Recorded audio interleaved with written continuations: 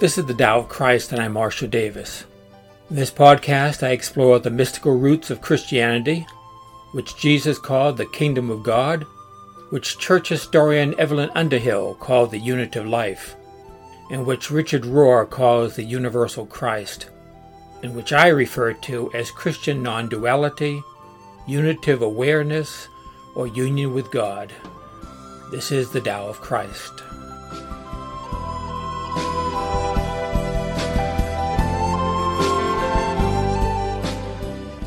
Good afternoon. This is Marshall Davis. I'm recording this in Florida now. We came down a few days ago. I wanted to get away from the ice and the snow. In fact, the ice was so bad, my wife a couple weeks ago slipped on the ice and broke her leg. So we didn't know if we were going to be able to get down here, but we are. We figured it was better for her to be sitting around in the sun than sitting around in the snow. So we're down in Florida for a few weeks now, and I wanted to record this episode on scriptures. The last episode I recorded was on the Bhagavad Gita. Got me thinking about Christians reading other scriptures and how Christians can benefit from reading other scriptures rather than our own. There's a famous verse that all Christians who are familiar with conservative forms of Christianity know. It says, all scripture is inspired by God and useful for teaching, rebuking, correcting, and training in righteousness. Notice that verse says all scripture, not just Christian scriptures, but all scriptures. And it could not mean just Christian scriptures because there were no Christian scriptures when that verse was written. The Christian canon was not established until the 4th century. And the author of that verse and that book of 2 Timothy, which most biblical scholars say was not Paul, by the way, but whoever this author was, he was thinking of the Hebrew scriptures when he wrote that verse. Furthermore, he was not even thinking about the whole Hebrew scriptures, what we call today the Old Testament, because even the Hebrew canon was not finalized until the 2nd century AD. So he was likely thinking about the law of the prophets, the phrase that Jesus often used to refer to the scriptures. So you can't take that verse and use that verse to prove that only Christian scriptures are inspired by God, because that's obviously not what it meant at the time. So either we reject all writings that were not considered scripture at that time when this verse was written, when 2 Timothy was written, or we have to admit that includes more than just those scriptures. Includes more than just the Torah and the prophets. And if it includes more than these Jewish writings recognized at the time, why not include more than the Greek writings, the Christian scriptures? Why not include the scriptures of other faiths? I believe that the scriptures of all faiths are inspired by God and useful, as this verse says. But most Christians don't believe this. Most Christians believe that there are no genuine scriptures besides the Christian Bible.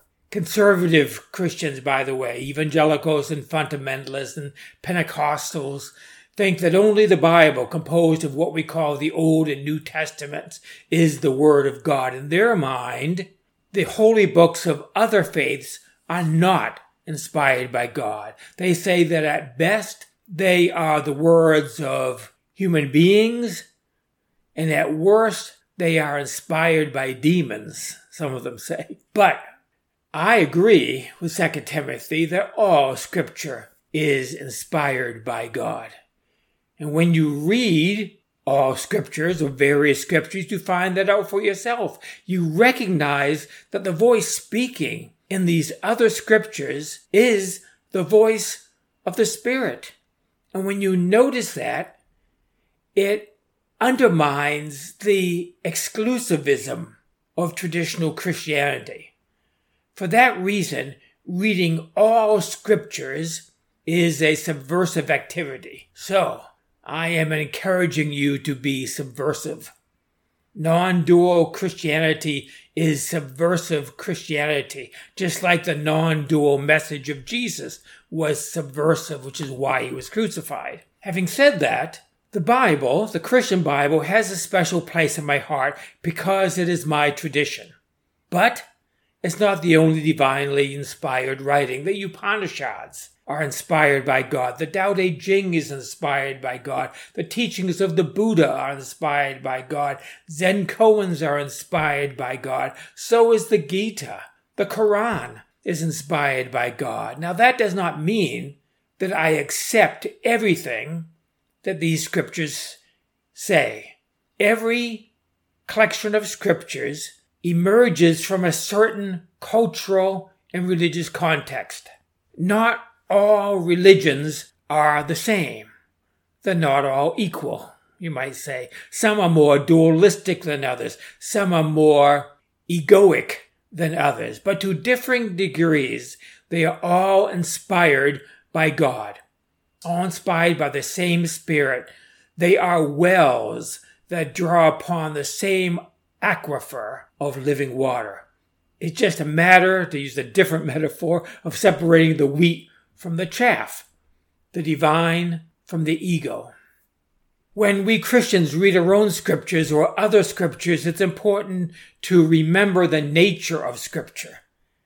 Scriptures are not magical books.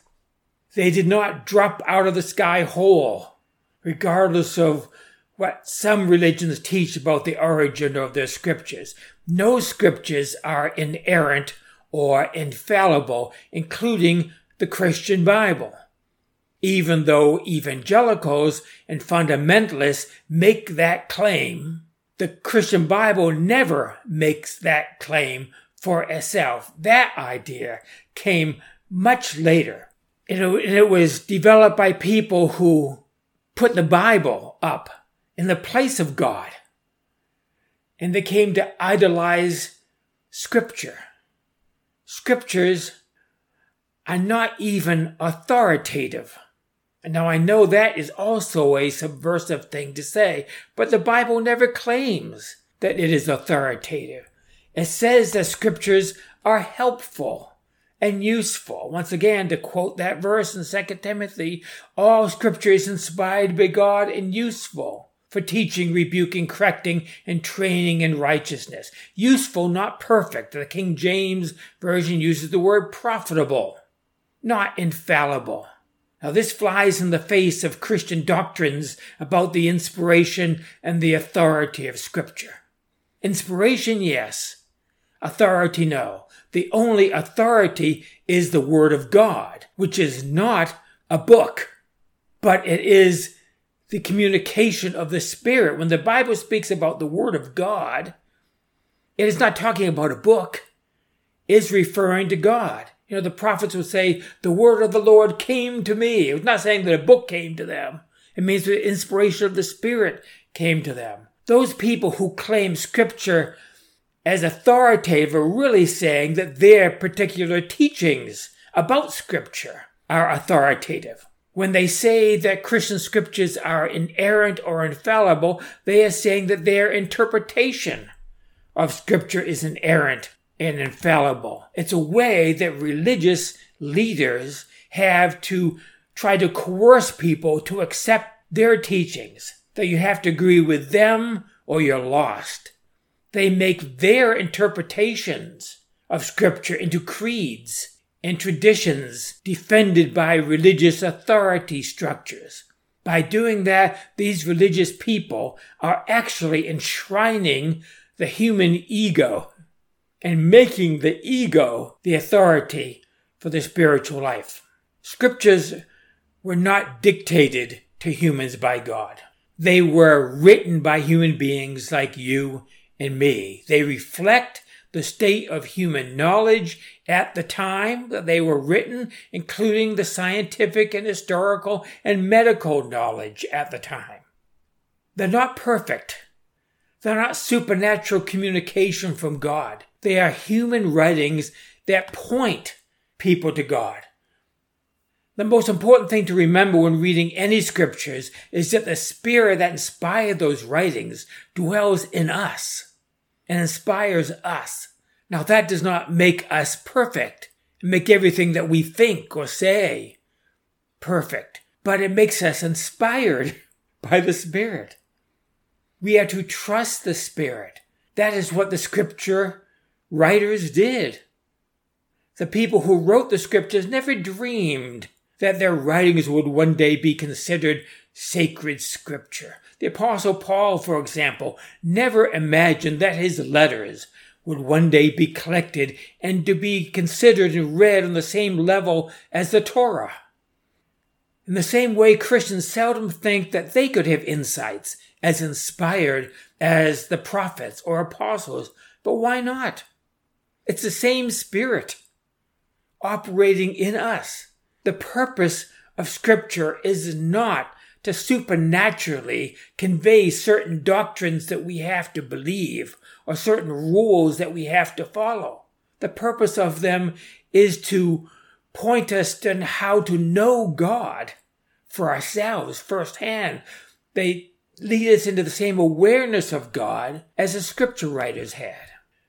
Now, I must also say that not all written scriptures are of equal value, just like not all books in the Bible are of equal value. Leviticus does not have the same value for me as the Gospel of John. All the scriptures of the religions of the world are inspired, but they are not all of equal value. We discern their value by looking to the Spirit who inspired them. We judge Scripture by Spirit. Now, when I say things like this, some Christians will accuse me of making my spiritual experience the ultimate authority. They say that I am placing myself above the Bible, thereby deluding myself. That I am placing my human judgment above the authority of the church and the creeds. That I am putting myself up as the ultimate judge of what is true and what is not. I have two responses to that.